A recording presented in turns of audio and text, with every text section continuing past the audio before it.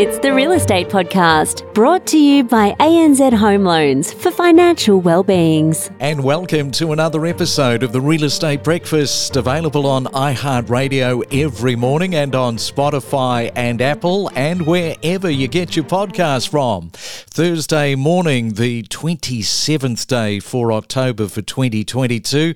And coming up, as always, we're going to be speaking with Scott O'Neill from Rethink Investing. If you are thinking about adding to your existing portfolio and getting into the commercial property space, then Scott has some suggestions on how you can do that this morning.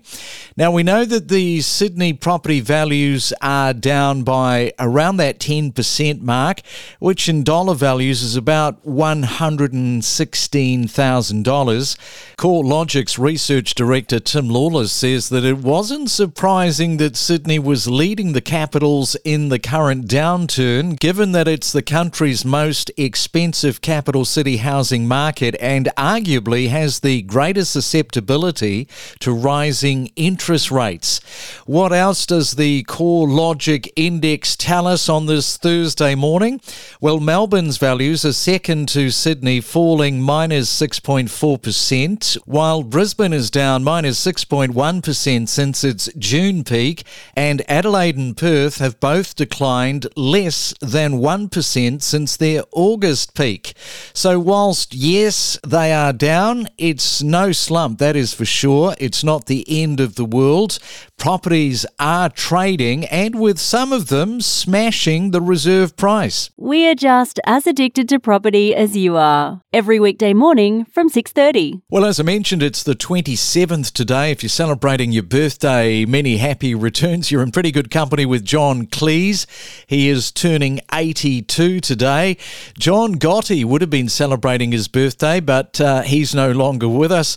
Marla Maples, of course, Trump's ex. She is turning 58. And Lou Reed, he unfortunately passed away on this day back in 2013. And from the history books, back in 1904, the New York City subway begins its operation. In fact, the New York City subway is one of the world's largest and most used in the world, as I can vouch, having used it many times. We talk with leading property commentators with analysis, predictions, forecasts, and what's trending every morning from 6:30. It's the Main Centre Forecast with PRD, selling smarter every day. And let's check on your weather on this Thursday morning. First, we go to Sydney. Good morning to you. Expecting the rain today with a possible storm. A high today of 25 degrees. In Melbourne, expect the showers to also show up with a high of 18. Brisbane, look at that temperature. Once again, it's a hot one, but expect a possible piece of rain and a storm. 32 degrees.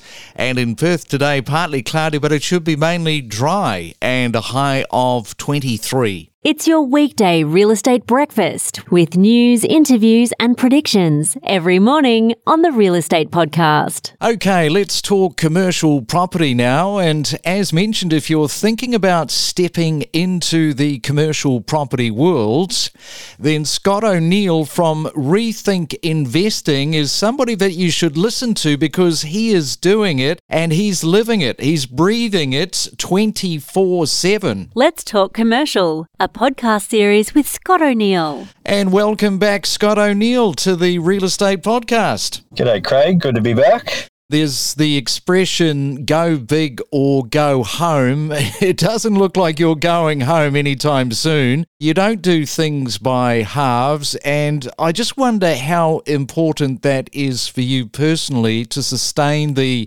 level of commercial property acquisitions that you are doing month in, month out. Well, look, it's really a function of demand. It's like we've just got so many people reaching out. We're actually oversupplied with the buyers rather than the properties. So it's just been growing organically like that. And it's a good product. I know that. I think most people that have touched commercial in one way or the other know it's a really good asset to hold. If you do it well, the returns speak for themselves. And more people are getting enlightened to this. And we're obviously collecting benefits of that from a business point of view. Now, to purchase a commercial property successfully, people really need to think about the different types of professionals that they should be talking to. So I thought perhaps for somebody that is starting out with their first commercial acquisition, their first purchase, who are some of these professionals a buyer absolutely needs to be talking to and have them in their corner, on their side? In a rough order, and there can be variances to this, I would normally start by having a professional accountant who's right at the front of the line. They know your tax, they know sort of everything to do with your income, and that's important from a starting point because you need that sorted out before you start talking to mortgage brokers and, working out what's budgets and stuff. So a good commercial accountant or someone who's dealt with commercials is important. So, you don't want just your accountant who's just going to recommend you to not buy a commercial property because they don't understand it, because that's something I've experienced over the years. Anyone that doesn't understand commercial property will fear it and they'll recommend you not to do it, even though they don't have the knowledge on it. So just make sure you've got an accountant who's open-minded, and that's a starting point. Second would be a mortgage broker. So these guys are not residential mortgage brokers. They're a commercial mortgage broker. It's a different department of the bank. It's a different set of lending laws. It's more business-like. So you've got to have a mortgage broker that will understand it. But if you don't, they're probably going to do the same thing as an uninitiated accountant. They'll tell you not to invest. They say, oh, look, residential is going to give you more capital growth or it's lower risk. They're going to give you all the usual myths about commercial property that people that don't know commercial property will give you. So make sure your mortgage broker has done many, many commercial loans. Hopefully they do it daily or weekly at least. If not, seek a good commercial mortgage broker. There's plenty out there. Yes, that is the key piece of information. Make sure that the mortgage broker is the right one for you. What about a buyer's agent, Scott? I highly recommend a buyer's agent if this is your first time investing, or even if you're a seasoned investor that's done many deals and you want access to off-market deals. They represent you, not the vendor. So just getting access to more stock. It's just another set of eyes and ears on the ground looking for properties for you. And that's super important these days because it's a very low stock market. There's not much on the internet worth buying. So you need someone to get out there and basically find the gems that you're not going to be able to find. Something that's massively more important lately is having a good insurance broker. Now, normally you just go through the big companies and just fill out an online form and just get a budget insurance, but it's a lot more complex. So even the things like cost of building has gone up, so premiums are changing. You need a broker that's going to get down and get you the correct policy, and it's got to be done in a timely fashion at the right price. And lastly, the solicitor. So a good commercial solicitor that knows how to review leases. Basically, it's not a mortgage broker. It's a lot more complicated. So they're going to protect you at the time of purchase as well. Yeah, so some really good points there, Scott. And I want to talk to you about a common question potential investors ask themselves. They ask their friends, their lawyer, their accountant, which you've just been talking about, and that is it better to invest in a syndicate or directly into commercial property? Yeah, this one's coming up a lot at the moment because syndicates were generally the starting point for many commercial investors. They would go in there and they're protected by a managed fund or someone who's got a scheme over a property, and you just part own a property and they'll give you a return. It's almost like a high interest savings account in a way, but it's backed by a property. The reason why I would much prefer direct investing is there is a higher leverage factor. You're basically going to stretch your money. You have complete control of the asset. You're going to get a better return due to that leveraging factor. And the fees that these managed funds will charge, they're quite significant. So an example, you might be getting a 2% acquisition fee in a syndicate, but then each year there's a 1% holding fee. It's a management fee. And then there's a selling fee.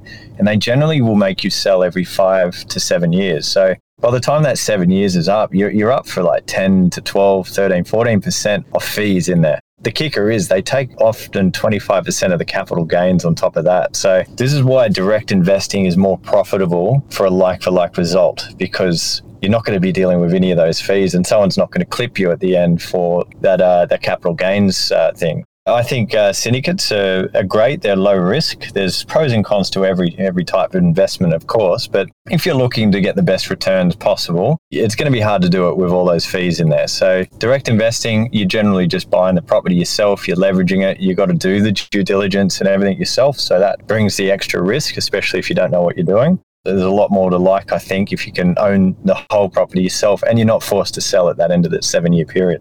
Yeah, and the 7-year selling period is good to know. It's very interesting to hear some of those fees within a syndicate, and they are what you would describe as hard fixed fees as well. I certainly think that gives our listeners an insight into the two different forms of commercial acquisitions. Okay, Scott, well, I'll leave it there, let you go, and thanks again for coming on to the Real Estate Breakfast this morning. Thanks, Craig. Appreciate it, mate. We connect you to the best real estate information across Australia. The Real Estate Podcast.